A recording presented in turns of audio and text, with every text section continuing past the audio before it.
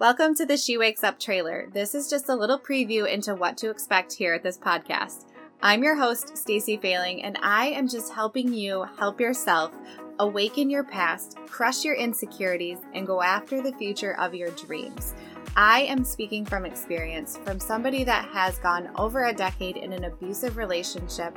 I've been at my lowest low, I've been at my unhealthiest, and I have woke up. I picked myself up, and here I am sharing my story so that I can help you with your journey. Because truth is, we are all in this together. None of us are exempt from pain. None of us have a clear past. And all the shit that we are comparing ourselves to on social media is a lie. Perfection does not exist. And we are often told that we need to look into the future and put our past behind us and that it doesn't matter and to just forget. While it is important to look through that windshield and to envision a future and to have those goals, it is equally important to look in the rear view and understand where we came from and why we do the things we do, why we think the way we think. And so oftentimes we feel stuck in the present and we are just lost. We don't know how to look through that windshield yet because we haven't yet looked and dug deep into our past. And it is so important because a lot of what we believe and what we feel and what we think is because of something that has happened to us in the past that we are told by society and whoever else to forget that it ever happened and move on with yourself, which can be an important step to moving forward and looking in that windshield into the brighter future, but it is not the first step. And I'll be the first to admit that looking into the past isn't always comfortable and it can bring up some pain. In small doses, it's okay and it's part of the healing process to help us move forward. Because when we feel stuck, whether it's in our job, in motherhood, in our relationships, whatever it is that we're feeling stuck in, it is so important to recognize that there's a reason why we're feeling that way. And let's be real, as wives and moms, it's not usually our first priority to put ourselves first and to really step back and take the time that we need to heal ourselves.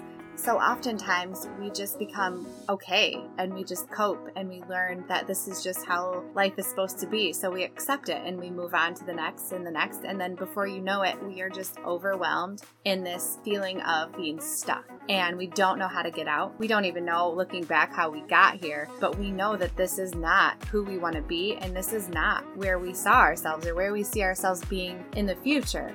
We just need that help. We need that healing to get over what is going on in the present. Rather than just scratching the surface and fixing for the short term the problem at hand, we really need to dig deeper within ourselves to figure out what really happened and why we got to where we are and how we're going to get ourselves unstuck so that we can be 100% fulfilled and happy.